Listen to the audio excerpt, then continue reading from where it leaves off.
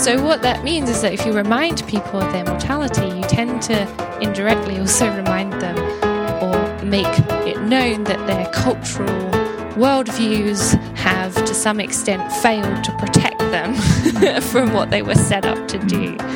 So they found that if you remind people of their mortality, you've threatened their worldviews, so you might find that people are more derogatory to an out-group. Welcome to the On Wisdom podcast. Over the next hour, we'll be dissecting the latest research from the emerging field of wisdom science. We'll discuss what it means for each of us and for the society in terms of reasoning and living more wisely in the 21st century. First of all, I would like to thank our listeners. You've been sticking around with us for at least two episodes so far. And this is our third episode on death. We'll be dissecting the topic of death. And we have a guest today, our first guest ever, Laura Blackie from the University of Nottingham. She's an assistant professor of psychology there. Hi, Laura. How are you? Hi, Hugo. Yes, thank you very much for welcoming on to my podcast today. Thank you so much for joining us today. So we will be talking about the topic of death, and we hope that, well, it's kind of an odd topic to start off and have a guest, but we hope that you can help us understand some of the puzzles that Charles and I have discovered in this realm. Now, Charles, before we continue into dissecting the topic of death and the science of dying, I don't know what it would be. Yeah. Maybe we should introduce our listeners to this topic in a more colloquial way. What do you think? Yeah, it sounds good. I mean, when you said the science of dying, is there a word for the science of dying? That would be kind of a good word to know. We should have probably looked that up beforehand. Does either of you know science of dying, a word? I don't know. Yeah, they do call it the science of death and dying in the medical field. Right. Not particularly eloquent, but no. Okay, we could come up with one maybe today. Mortology. Yeah, that sounds good. I was worried when we decided to do this episode. I was worried and sharing my concern with Igor that it's a bit off-putting because death it's a really strange one, isn't it? Because obviously it's going to happen to everyone, yet we just don't really like to talk about it. And I think kind of what we're going to be getting into today is a bit, well, firstly, maybe why we don't talk about it, what's going on there, and are we right to just ignore it? We can imagine there's probably some negative aspects, but maybe even some positive aspects of dying. But I just wanted to ask Igor firstly. Igor, you're going to die. Hopefully not live on air. That would be, I don't know, put rating through the roof. But do you think about death much you're already saying that. It sounds like I'm being morbid, which maybe we can get into that. But do you think about your own death?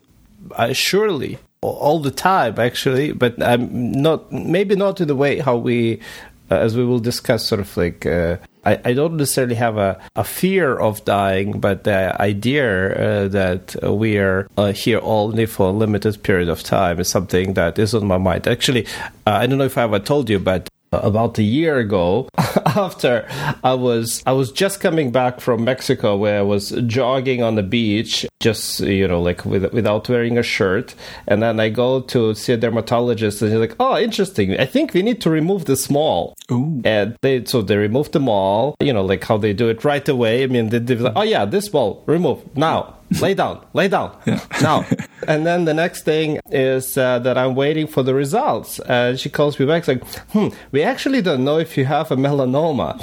How about you come back and we'll remove another centimeter? And like, right. Are you sure you need one centimeter? Well, anyways, long story short, from the time it was removed, and I was all clear at the end, but it took about half a year until they figured it out. For whatever reason, the lab results took a while. And so that in that time I was thinking, well, what if I have cancer?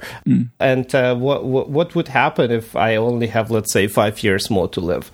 And so those type of thoughts were in my mind. They were not much on my mind before that, but hey, maybe I'm also getting older. Yeah, right. So bottom line is, thinking of death is certainly on my mind, or was on my mind before. And it does change you, that's for sure. Yeah, I mean, that's the interesting thing is what kind of impact it might have on you. But what about you, Laura? Now, this is probably through your work. You tend to think about it quite a lot. But personally, do you contemplate your own mortality on a regular basis?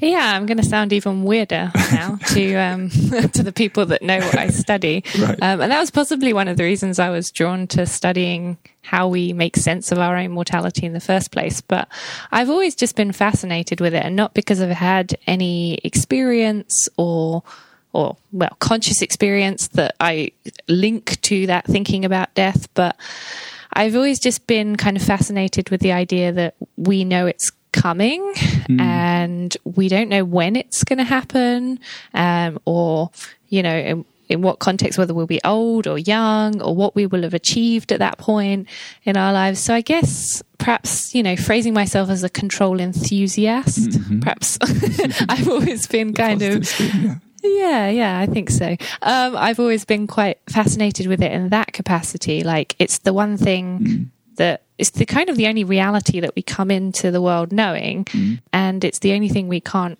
really control at sort of, you know, at a broader level. I mean, obviously we can eat right, we can keep fit, but beyond that, you know, sometimes when walking home, I think, oh, you know, what if I'm just listening to this wonderful podcast and just step out and, you know, that's it. You know, what would that mean and what would people say? And ironically, what have you achieved to that point? So sometimes I have the rather morbid thought, like, oh, life's been pretty good now. You know, you could tell a pretty good story, but like, what about in 5 years' time, 10 years' time? Yeah. Oh, maybe not. Yeah. I Maybe it would be better to go now. It's a better story. Cash my chips in whilst things are going well. Yeah. It's funny. I mean, everyone, I'm sure, has considered at some point, and this might reflect badly on me and I might end up looking stupid, but who's going to be at your funeral? You know, or just picturing that scene. It's going to be a packed house, or, you know, everyone's going to be saying, oh, why didn't I spend more time with him while I had the chance? So I think we've all perhaps thought about that kind of thing. I don't know. Am I wrong? Have either of you thought of that? No. I definitely haven't thought about my funeral. No? I'm sorry. No, somehow I was thinking, well, but, you know, like, okay, if I'm dying in the next few years, what can I leave behind? Right. Okay, so like, well, I don't really want to have babies right now. Okay, so let's check that off. I mean, it's also unfair, you know, like, honey, let's have a child. By the way, I'm dying. So that doesn't work. Well, it's like, maybe I should write some kind of a book or create something amazing that generations to come would care about. Of course, it's a very silly idea because, you know, nobody cares. Like, even 20 years from now, nobody would even remember the research that somebody named Grossman would have done. But that's sort of like the type of thoughts that went through my head, but definitely not people from a funeral. No, I didn't even think of. Actually, it's really interesting. I did not think of the fact that I'm dying. I mean, maybe because my experience with funerals has been, well, not the most pleasant one so far. Okay, fair enough. Yeah, Laura, help me out here. Is it just me? No, maybe it's just a British thing. I don't know. Maybe we're just morbid and pessimistic. But that's kind of thought of that. I wanted to talk about that aspect. We use the word morbid, don't we? Sort of, it's a kind of a negative word, and it's peculiar that the sort of default position is to not talk about it. So, I mean, because we're going to get into later about what the possible positive or negative aspects of perhaps thinking about it a little more, but I'm just kind of interested before we get into that as why is it like that? Why don't we want to talk about it? Oh, shall I jump in and try and take this one? Well, I think that's a really obviously big and complicated question. And I mean, the leading kind of theory in the field, terror management theory, has its own perspective on this, which has kind of Freudian roots, which is just the idea that it's just so psychologically frightening for us to think about the fact that we won't exist and that we can't control it, that we do everything in our power to avoid thinking about that. And we've even created these cultural structures to try and remove ourselves from that. So, you know, death is removed from hospitals to a certain extent in the way we care for kind of ill or frail or terminal patients at the moment. But I was talking to a colleague recently, and it's always, I think, helpful to talk to a colleague who is deeply skeptical about your work. I mean, it's not great for when you think about terms of legacy and and other respects, but it's a useful process, I think, because he just doesn't buy into this idea, this terror management idea of it being, you know, he acknowledges that it's, scary and difficult, but he also thinks that it might just be that society has changed. So technology has advanced so much, medicine has come so far that we are now just living longer and better lives. And so statistically, it's just less likely. We don't see it as much. If you were in medieval Britain, losing a child was fairly commonplace. I think it'll be 2 out of 4, 1 out of 4 children in that era would die. So I think he's arguing that it's just removed from consciousness because it's just unlikely. We're in an aging population, and so we're not confronted with it in the same way that we once were. That makes it sound like it's a passive thing. We just get distracted by the busyness of our day-to-day life. My kind of suspicion, perhaps, is that, I don't know, it feels more like we're trying to not think about it. I don't have anything to base that on, but it feels more like that we're actively avoiding it. Like, we're looking at it out of the corner of our eye, and we don't want to contemplate it directly. But I take that point. Death is much less present in our day-to-day lives. Although we are reminded a lot of death through, papers are sold through fascination with death to a certain extent. Wouldn't you? Yeah, definitely. I'm not saying I entirely agree with him. It was a different perspective. I hadn't thought about it in that way before, but I do think that there's something, and he would admit this too, that's unpleasant about thinking about death because it is unknown and it is difficult. So I think for that reason, even though we're not confronted with it, when we are reminded of it, it's unpleasant. We don't want to think about it. So we tend to, find ways to avoid it and distract ourselves from it, even if it's statistically unlikely for us, in our young age to experience it.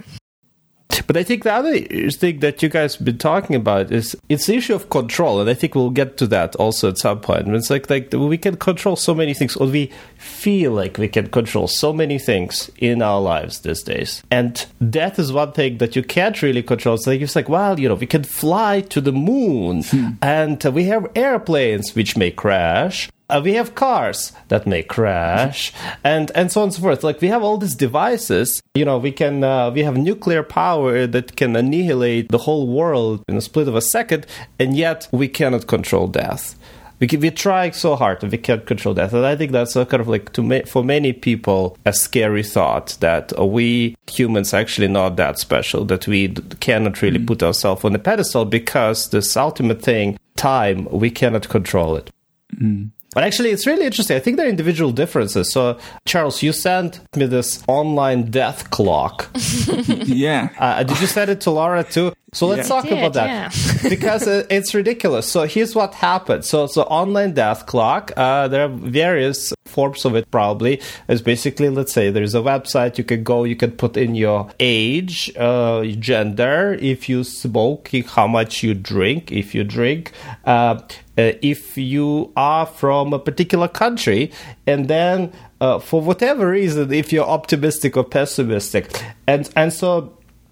And then turns out that I would live I would have much shorter lifespan than Charles. Obviously, I'm now much more critical of the online death clock. That's what I was going to say. That's why you're not putting any weight into this, because it means you're going to die. I understand. No, that's right. Well, hey, if I live until I'm 78 instead of just for the next half a year, hey, totally fine. You'll take that, yeah. Yeah, I'll take that. But here's an interesting thing. So I asked my wife if she wants to know when she dies, and she's like, hell no. and then, I do research on other differences, right? It's like, now, would you want to know when I die? And she's like, no, but actually, yeah, well, maybe I want to know who would live longer. Oh, so I put that in, and then we were able to compare. Of course, statistically, women live longer, so she was like over 90 according to this death clock. So she would be like, she must be really optimistic. Well, she was optimistic. Yeah, right. Like, why is that all about optimism? Gives you extra 10 years. Well, also being a woman, which is, it's all statistical, right? Like, probabilistically, based on statistics, this is the average life expectancy for somebody from this country who doesn't drink much or doesn't drink at all, doesn't smoke, and so on, has a good BMI, body mass index. But it was interesting, her reaction then, because what she said, well, this is really sad, because if this is true, I would live 15 years longer than you, and I would be without you. And I don't want that. And that's I mean, so one of the reasons why she possibly didn't even want to know. And, well, I don't know. I mean, I don't know if you guys had similar experience, but there's certainly individual difference. I found this interesting because I was like, oh, I totally want to know when I'm dying. Yeah. And she's like, hell no, I don't want to know when I'm dying. I'm like, don't even remind me of that. Well, when I sent the link to Laura this morning, I said, Igor and I did it, so it might be interesting to see what you, how it goes. But I also said, look, hey, I completely understand if you don't want to do it, because I'm not surprised if some people don't want a date on their death, even though we know it's, flawed, etc. But Laura, do you find people, I mean, if you're probably working in an area talking about death, the death clocks must come up all the time. Do friends and family kind of shy away from that kind of thing when you bring them up? Yeah, so you tend to either get two reactions when you say what you study. And I think I prefer the first one. So the first one is people kind of go, oh, that's really weird. Why do you want to study that? And, oh, let's not talk about it and change the subject. But occasionally you get... That's the reaction you prefer? Yeah, because the alternative is that you get the odd few people that kind of get really taken with the idea. And then the conversation can kind of take a weird... it's moving past an intellectual conversation at some point into like weird experiences and feelings. And I'm like, I don't know if I'm really the right person for this to be kind of discussed with. Yeah. I really just consider the concept of death rather like intellectually. And I often wonder, I think it can be a great motivator because it reminds us that we're not in control of everything, and it reminds us that time is limited. So I think it can be a really good sort of recalibration of our identity and goals and what we want to achieve. But even though I study this, and this is kind of what I do on a sort of day-to-day basis for a job, I often wonder like how much I take notice of that, even though I'm thinking about my mortality a lot. Am I making those changes that I need to make, or am I perhaps being driven by habit, because habit is extremely kind of persuasive and difficult to change. So yeah, I often think about it in those sort of terms, like, oh, this is what my research would say. Am I actually doing this? Or, am I writing about something but actually living in a way that is kind of inconsistent with that?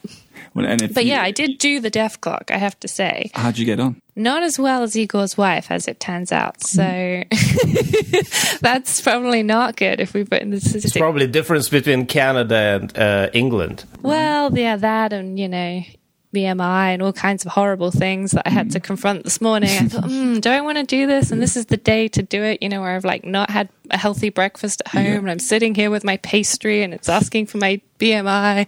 But yeah, I'll be 78, which I think is a nice, not too young, but age to go. So I wasn't too upset actually about that. But yeah, I think I said to you over email, right? I will be able to like ring in.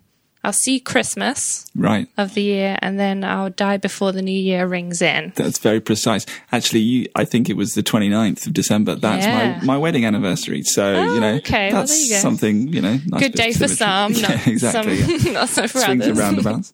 Last time we spoke, Charles, initially, by the way, Laura, we were planning to talk about death and aging and wisdom all in one episode. And then we started sort of planning it out and mapping out what do we want to talk about. Turns out like this is way too much for one episode. So we had to break it up into aging and death as two separate things. But of course, there's a connection. And as we mentioned at the end of the last episode, when we talked about aging and the relationship between aging and wisdom, that there are some theoretical positions that suggest that when you get older, you start thinking differently about your relationships and have a different attitude towards life, in part because you're reminded of the fact that you don't have that much time left. And sort of that affects your motivations and your priorities and how you think about past events, your memories, and your relationships to others. And the most common theoretical framework there that comes from Stanford University, Laura Carstensen's work as well as her colleagues, is the socio-emotional selectivity theory.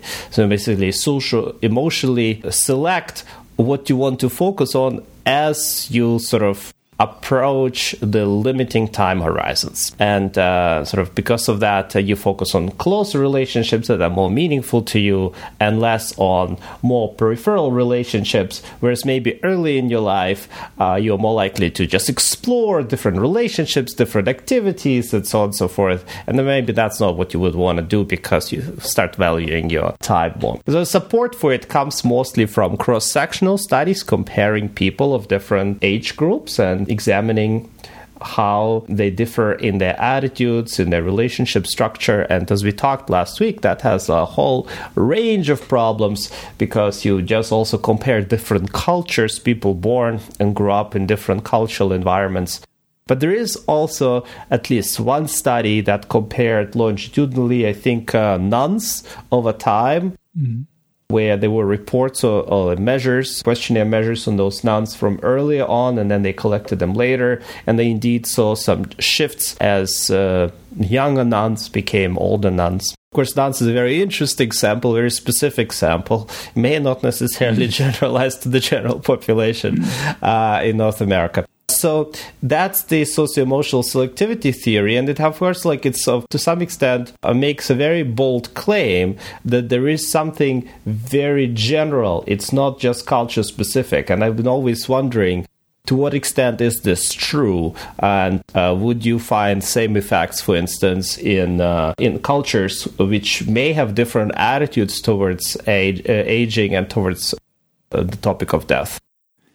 Do we know anything about that, about in different cultures, whether this plays out, or you're saying they're claiming that it is cross-cultural? Yeah, and I think that's a similar case in the sort of terror management mortality salience literature, in the sense that most of the work has tested European samples. So there's a lot of research. Most of the research is done in North America, but then it is taking place in the UK, Germany, other sort of European Western countries. There's been a few kind of research studies that have looked at it in, again, that very arbitrary East Asian context. And sort of broadly what they find is that people don't necessarily respond to reminders of death in the same way. So they found that these individuals East Asian individuals weren't as defensive in terms of like worldview defense. They weren't as quick to derogate another person as people in North American cultures. And they argued that that was partly because of the way identity is different across these two cultures. So in East Asian cultures, you're part of more of a collective, and because you have to monitor your behavior in relation to others, you're more sensitive to situational factors, which is kind of not apparently what we do in the West. We're a lot more of a kind of individual agent, and so we're more focused on our own behavior, and we are less, concerned about sort of situational explanations or constraints. So what that paper showed was that the way that we measure responses to mortality don't typically have the same findings. They don't, East Asians were less defensive.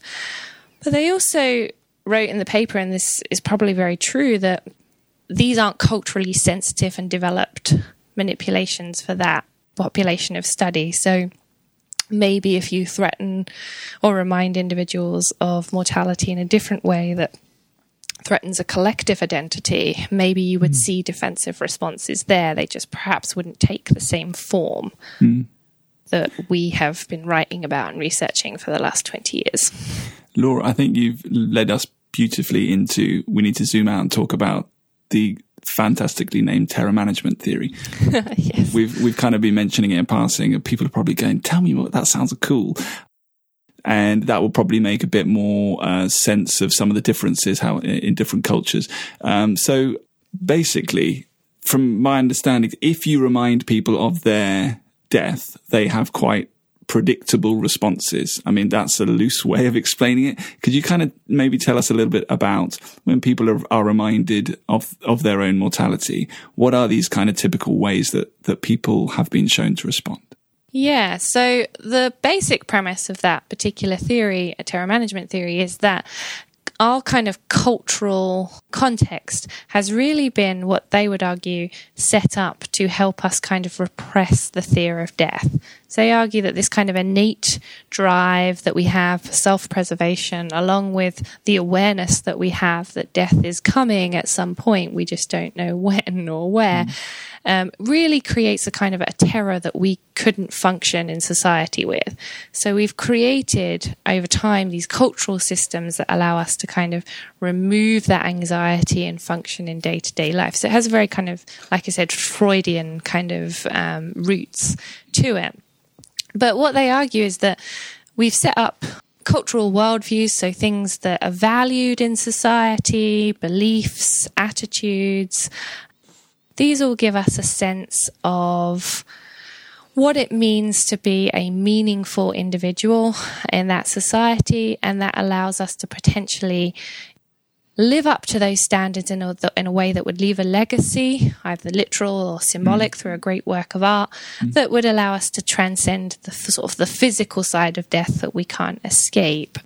So what that means is that if you remind people of their mortality, you tend to indirectly also remind them or make it known that their cultural worldviews have to some extent failed to protect them from what they were set up to do.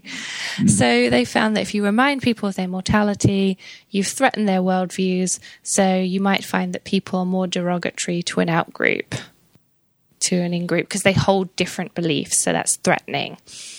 So I have a question about that. Why is it that instead of, after this reminder of death, I'm just like sitting down and try to write down a poem or a novel or make a movie or, you know, post some cute Instagram pictures of cute puppies or whatever that everybody I've seen your post, Igor. Very cute. Like Instagram? I don't have an Instagram account. That's pretty much the only thing I probably don't have. But why, instead of that, you start being threatened about your worldview? So what is it in this theory that leads you on this path instead of the path of, you know, generating something to pass on? Yeah, so the effects from this theory have actually been quite broad. So there are different ways in which you can defend against death, and some theories, you know, some experiments have been very much set up to do what you've just mentioned, give you an outlet to allow you to suppress and avoid that reality by kind of affirming that you're in good health and therefore dismissing any evidence to the contrary that you might, you know, later die. But what they argue, and again, it's because it has these kind of Freudian roots that go back to Ernest Becker and Otto Rank, who really helped kind of shape this theory, is that once you've kind of removed the immediate thoughts of death, it remains and lingers in your consciousness, even though you're not aware of it. And so because that, you know, these thoughts are still having an impact on your consciousness, you feel the need to defend your worldviews if you're feeling threatened by somebody different from you, and it doesn't, and they've much broader effects than necessarily just, you know, being derogatory to other people. It could also be things like that affirm your own self-worth. So they've had earlier effects showing that people drive faster after a mortality salience manipulation. Weird. Only if counterproductive driving, too. Yeah, exactly. Really stupid. But only if driving is part of your like self-esteem that you are, you know, a good functional individual. If you don't really care about driving ability, then you don't see those effects. So does that mean something that you value in yourself, you'll try and sort of reassure yourself that you are good at that? Yeah, so once you've kind of removed the immediate kind of thought by looking at cute puppies or thinking, well, I'm in good health, this doesn't apply to me, they argue that there's this kind of lingering doubt in your consciousness that you then need to affirm yourself as a person of worth in a society of worth. You know, one thing that occurred to me when I was, because you sent some papers through and I was having a look through them, trying to get a sense of this. Well, this thought kept on emerging, coming back to my mind, which was, it seemed like the theory seems to pull the rug out from anyone who tries to do something long-lasting and good. You can almost kind of cynically say, oh, well, you're setting up this charity that's going to help people or save the planet. Say you're being environmentally friendly because It's not that you're doing good, it's that you're trying to reaffirm your cultural values. And does that sound a little bit unfair? Do you know what I mean? I would say no, based on my own research program, but there are many that would disagree with me on that point. But I think, and I've got a quote at some point in my thesis about this, was that it is at its core, like you said, a defensive theory. It's all about, it comes from that Freudian perspective. So it's all about kind of, we're scared of or driven to avoid these, in this case, this reminder of mortality. So we've built all these mechanisms and responses that allow us to do that. And I think the theory, it's tried in recent years, but it's harder for them when your core is that defensive core to talk about growth and expansion. And that's not to say that it can't have positive effects. So they have shown after MS people become more pro-social, or they are more creative, but they tend to be sort of nuanced effects where they become more pro-social because they're told that, society really values people that give to charities, or creating this piece of work will help contribute to society. So the effects there are kind of nuanced, and that's one thing that's remains kind of a question for me with terror management theory, is like, given that its roots are in that kind of Freudian history, how can we think beyond that and think about growth and development and like you said, the more positive aspects of life? Yeah, because terror management theory, but it sounds like it's saying, this is why we don't think about death, okay? Because it leads to everyone behaving really badly. So let's not encourage people to think about death. There's nothing good about it. No good shall come of this. So it would be interesting to look at perhaps other ways that people can be reminded of their death, and that could lead to different outcomes. And this is kind of where your more recent work is kind of been looking at. Yeah, so my work looks at a manipulation called death reflection, and it's different from mortality salience because it tries to put death in a specific context. So the mortality salience manipulation just asks, what are your thoughts and feelings about death, and what will happen to you when you physically die and once you're physically dead? So these are quite big, abstract, broad questions. Whereas the death reflection manipulation is kind of a quite vivid scenario, actually, where you imagine you're visiting a friend and you're staying in their apartment on the 20th floor, and there's a fire at night, and it really does go through the psychological struggle that you have to get out, but you can't get out, and that's, you sort of eventually have to resign yourself to this is how you're going to die. I've got the death reflection and the questions here, and I'd vaguely thought about sharing them with the listeners, but would that throw out future studies if people had So I'd quite like to read it, because it's really, we've been speaking in a sort of quite academic way about this, but it'd be quite interesting for people to have that experience of the death reflection with the questions. But I would totally not do it if it's... No, read them out. So get comfortable, sit down, and imagine you are visiting a friend who lives on the 20th floor of an old downtown apartment building. It's the middle of the night when you are suddenly awakened from a deep sleep by the sound of screams and the choking smell of smoke. You reach over to the nightstand and turn on the light. You are shocked to find the room filling fast with thick clouds of smoke. You run to the door and reach for the handle. You pull back in pain as the intense heat of the knob scalds you violently. Grabbing a blanket off the bed and using it as protectors, you manage to turn the handle and open the door. Almost immediately, a huge wave of flame and smoke roars into the room, knocking you back and literally off your feet. There is no way to leave the room. It is getting very hard to breathe, and the heat from the flames is almost unbearable. Panicked, you scramble to the only window in the room and try to open it. As you struggle, you realize the old window is virtually painted shut all around the edges. It doesn't budge. Your eyes are barely open now, filled with tears from the smoke. You try calling out for help, but the air to form the words is not there. You drop to the floor, hoping to escape the rising smoke, but it is too late. The room is filled top to bottom with thick fumes and nearly entirely in flames. With your heart pounding, it suddenly hits you, as time seems to stand still, that you are literally moments away from dying. The inevitable unknown that was always waiting for you has finally arrived. Out of breath and weak, you shut your eyes and wait for the end. Then, there are 4 questions. Please describe in detail the thoughts and emotions you felt while imagining the scenario. Number 2. If you did experience this event, how do you think you would handle the final moments? Thirdly, again, imagining it did happen to you, describe the life you led up to that point. And fourthly, how do you feel your family would react if it did happen to you? So the focus is like, so you know you're dying, right? Like it's like in terror management, you kind of like mortality salience. There's not sure if you're dying. Maybe you're dying. Are you dying? But here you kind of are dying, right? Yeah. So I think mortality salience still reminds you that you are going to die. So before in our work, but there's an uncertainty. Yeah, but we've made a distinction between this abstract and specific one. I think the DR has a finality to it that mortality salience doesn't. But in very recently, I've started to think about death reflection more in terms of the questions that we ask afterwards. And I think it's really that we have a couple of extra questions that ask about your life that you led up until that point and how your family would react to that kind of that funeral question almost. And I think that just makes the concept of death broader, actually. So I think it makes it broader than what's going to happen to you. And it brings in, how have I lived my life?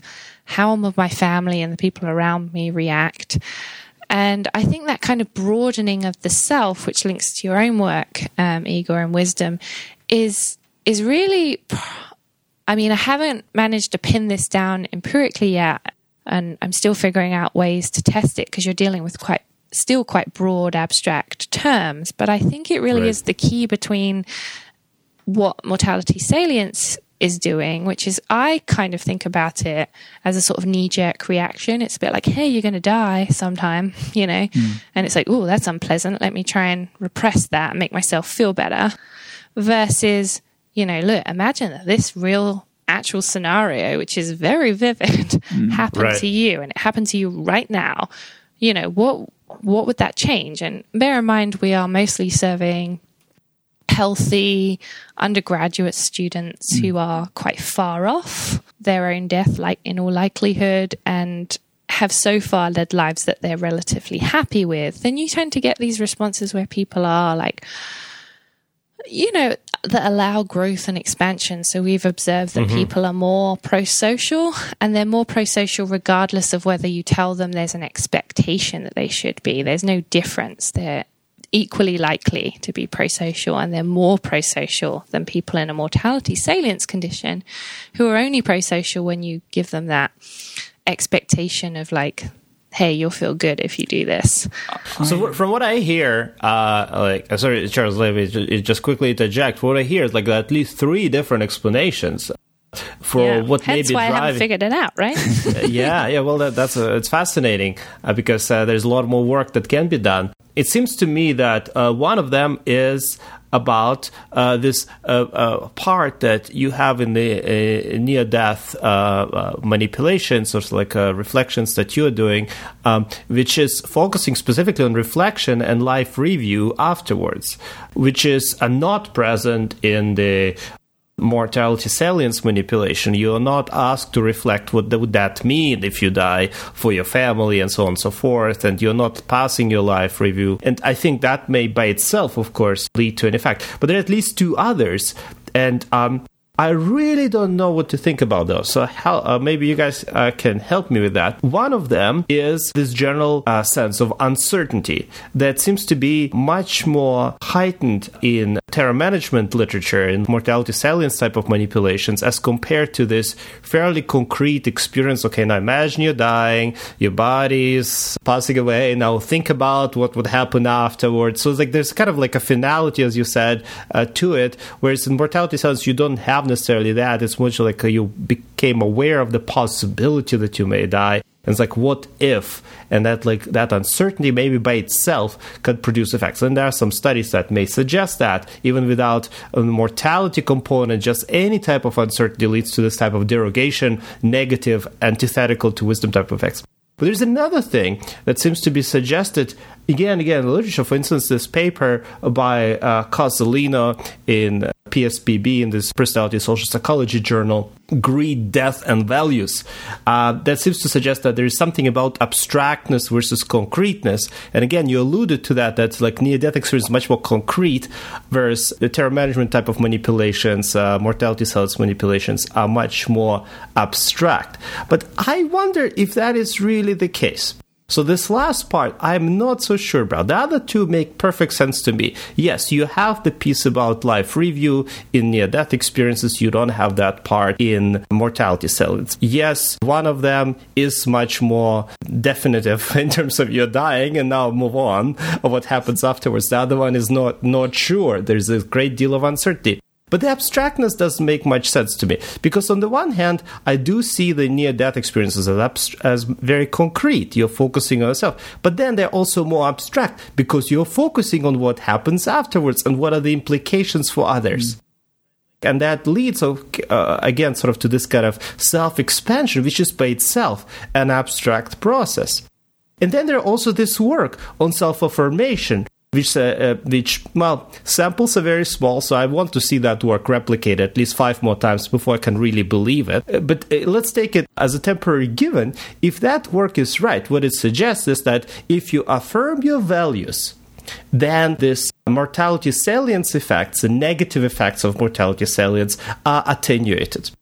And what that means to me is that if you make yourself think about yourself in a more abstract way, because that's what self-affirmation in a sense does. It does not just affirm your concrete sense of self, but it makes you think about yourself in bigger picture terms. Then this manipulation does not work, which goes against the idea that mortality salience is more abstract than near-death experience. So for me, there is a sort of that last piece about abstractness is kind of still a pickle. I still don't understand it. Yeah, I would agree that that's a very obvious difference between the MS and death reflection, or the mortality salience and the death reflection manipulations. But like you said, I think that was in some of the original writings and was never tested experimentally per se. But I have trouble now thinking about that as an explanation for the reasons that you've said. So I started to look more closely at the questions that the death reflection manipulation has, and go back to the original design and why those questions were added. And it was argued that those questions would expand the self-concept. So like you said, it then gets us into tricky water about, like, if you're thinking about your self-concept in a broader domain, then you're actually thinking in more abstract terms, at least in what self-construal theory would argue, which is counter to what is argued in the original papers with death reflection. Right. So I'm less wedded to that as an alternative. I think it's a very obvious difference between the two scenarios, in the sense that one has, like you said, a specific ending with no uncertainty, and one does not. But I think it's more to do with the other two possibilities that you've mentioned, which reminded me, I was trying to remind myself what the name of these researchers were. They were a group in Germany, and they did some research quite a while ago now, and they came up with these different scenarios of basically mortality awareness, but they modified how much control the participants had. Mm-hmm. And they found that when you modified the control and you allowed participants to determine for themselves when they died by taking a pill because they were terminally ill, you actually saw a lot less defensive responding. So that's really interesting, isn't it? It kind of brings up questions about euthanasia. Yeah, which is another really big topic, isn't it? About, but I'm not wedded to the premise that this is the mechanism is uniquely about mortality and death. I think uncertainty, I think control, I think all of that come in. I just think that death might be a really good example of where we have to confront it in a sort of final way. You know, if you're going to do an exam, but you feel a bit uncertain about how you do and what that might mean for your future, that doesn't have the same, I don't know, significance perhaps as confronting those issues in something in relation to, you know, to death. But I'm not as wedded as terror management theorists are to it being the explanation for social behavior. I was interested in one of the links is specifically how do these manipulations lead to things that might look like wisdom. And I remember you saying, Laura, something to do with people tend to integrate different kinds of values as a result of this death reflection. So they tend to be not, you know, maybe you could tell us a little bit about that. Yeah, so this refers to a paper that I had published in PLOS ONE a couple of years ago, where we found, and this did include the mortality salience condition and the death reflection condition, and we found across 3 different studies, but I'll just take study 1 as an example, that when you make in this case, when we made participants think about, you know, a positive event that had happened in the past and a sort of negative, shameful event in the past, and indicate how much they thought that each of these events was important in shaping their identity and who they were now. In mortality salience and indeed the control condition, we saw that people were much more likely to say, hey, you know, these positive events are really what, you know, has brought me to where I am now. So they kind of there was a sharp difference between the positive and negative events. But the death reflection condition sort of elevated both of them to the extent there was actually no difference. They were saying, well, both of these events are, you know, are important and have shaped my identity in important ways. So, and we saw this general pattern of results across, you know, different studies where we asked them about different values that were in conflict or opposing values, and we asked them to play different types of computer games that had different conflicting needs. So the pattern held, and it made me think about the concept of balance. So I know that certain theorists have written about this idea that wisdom, and obviously Sternberg is a big name in this regard, has talked to, you know, his theory of balance, the balance theory of wisdom, is that it's not just being wise is not just about being wise for yourself. It's really about trying to balance and integrate the needs of others. So the death reflection did start to make me think, well, maybe if you can broaden people's conceptions, maybe you can then also make them perhaps incorporate or balance other people's perspectives to a greater degree, which also made me think about Igor's work about, you know, trying to get people to take the perspective of a fly on the wall or somebody else and see the events not through an emotional lens that's impacted them, but through an observer's eyes. So I don't know, I could pass back over to Igor here and ask whether, you know, those reflections have any kind of resonance with his work and what he's been doing. The best way to do it is to test it, first of all. Of course. But that's an empirical scientist in me, has an immediate response.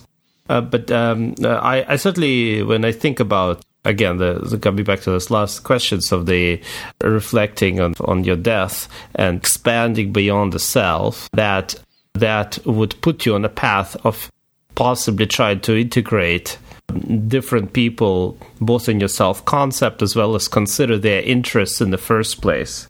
It seems very plausible to me that when you start thinking about what the consequences of your death would be to others, that subsequently you would be more likely to see others as almost like part of your self-concept and consider their interests to a greater extent. So is that because you're more distant, take a more sort of observer perspective? You kind of have to, right? Like, because you were just presented with a horrible scenario where you are dying, so that's very aversive. So you kind of want to get away from that. Now you were given an output, so like, now think about consequences for your friends.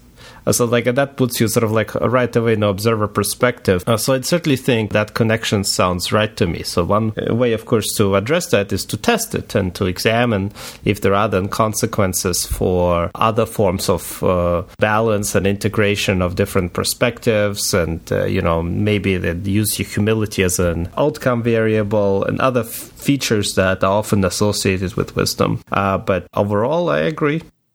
Yeah, that's something we've never done, actually, thinking about, we've never done it where you recall like an argument or a conflict that you've had with people and see whether, using some of Igor's materials, whether the way you write about that conflict or the strategies that you use to try and solve that conflict are kind of more indicative of wise reasoning because they're searching for integration, taking the perspective of others. I wonder whether that might be a nice little test of it if you could sort of say, imagine this conflict was unfolding now, how would you deal with that? So we'll have... Yeah, so I was just going to say that I'm always interested in getting ahead of ourselves and saying, yeah, what this is all well and good. What do we actually do? What if people were listening to this and they were saying, okay, so thinking about death in some ways seems to have negative outputs. Thinking about it in other ways seems to have positive outputs. Is there anything we can kind of say that we're fairly sure is something that, like a practice or something people can do or reflect on that would nurture these kind, perhaps integration within the character, or just would lead to more positive outcomes? Is there something that can be done by normal people in their daily lives? Yeah, I think the evidence that we have so far does indicate that if you're thinking about mortality and you are finding it threatening and difficult, then you should try and remove it from yourself. And that's coming from different avenues. My work has indicated that those two questions might be key because they get you to think about yourself in a broader perspective. There's the, mortality salience work that's shown that if you affirm people's sense of self and give them a sense of worth, that this might not threaten them too much. So and the normal way they do that is getting them to think about a valued relationship in their lives. And so again, removing it from the self. Right? Yeah, Igor's work is about, taking the perspective of somebody else, the observer. So I think the key with these sort of stuffs would be to remove the kind of the emotion that might be clouding your own judgment and try and think about that from a broader conception. Interesting. That is, we're going to be talking about our wisdom and emotion on our next episode. So, and Laura, have you been reading the script for next week's episode? No, but I feel it's been going well. It's, next week, our episode or next episode, I don't know if it'll be next week, is called Yoda versus Spock. And that's to increase the audience. So anyone who Googles Yoda or Spock will hopefully come to find our episode. But it's about emotion and its role in wisdom. Some people tend to think wisdom is something where you should remove emotion. So you could be cool-headed. Is that the path to wisdom? Or is emotion something that we should embrace more and that should feed into taking a wiser decision? So Yoda versus Spock, next episode. And we have a special guest, Stefan Cote from the Rotman School of Management at the University of Toronto. He's a specialist in emotional intelligence and similar fields. So we're going to be picking his brain and his heart. Oh, see what I did there? And Very clever. Yeah. And that's the plan for next week. Laura, did you have anything else you wanted to add? No, I think I've spoken a lot. We've covered a lot of the take-home messages at this point. Yeah, we have. Laura, thank you so much for being our first guest ever and making it really easy for us and digging out a headphones set and downloading Audacity the day before and just, generally being a legend. So thank you very much. Well, thank you very much for inviting me.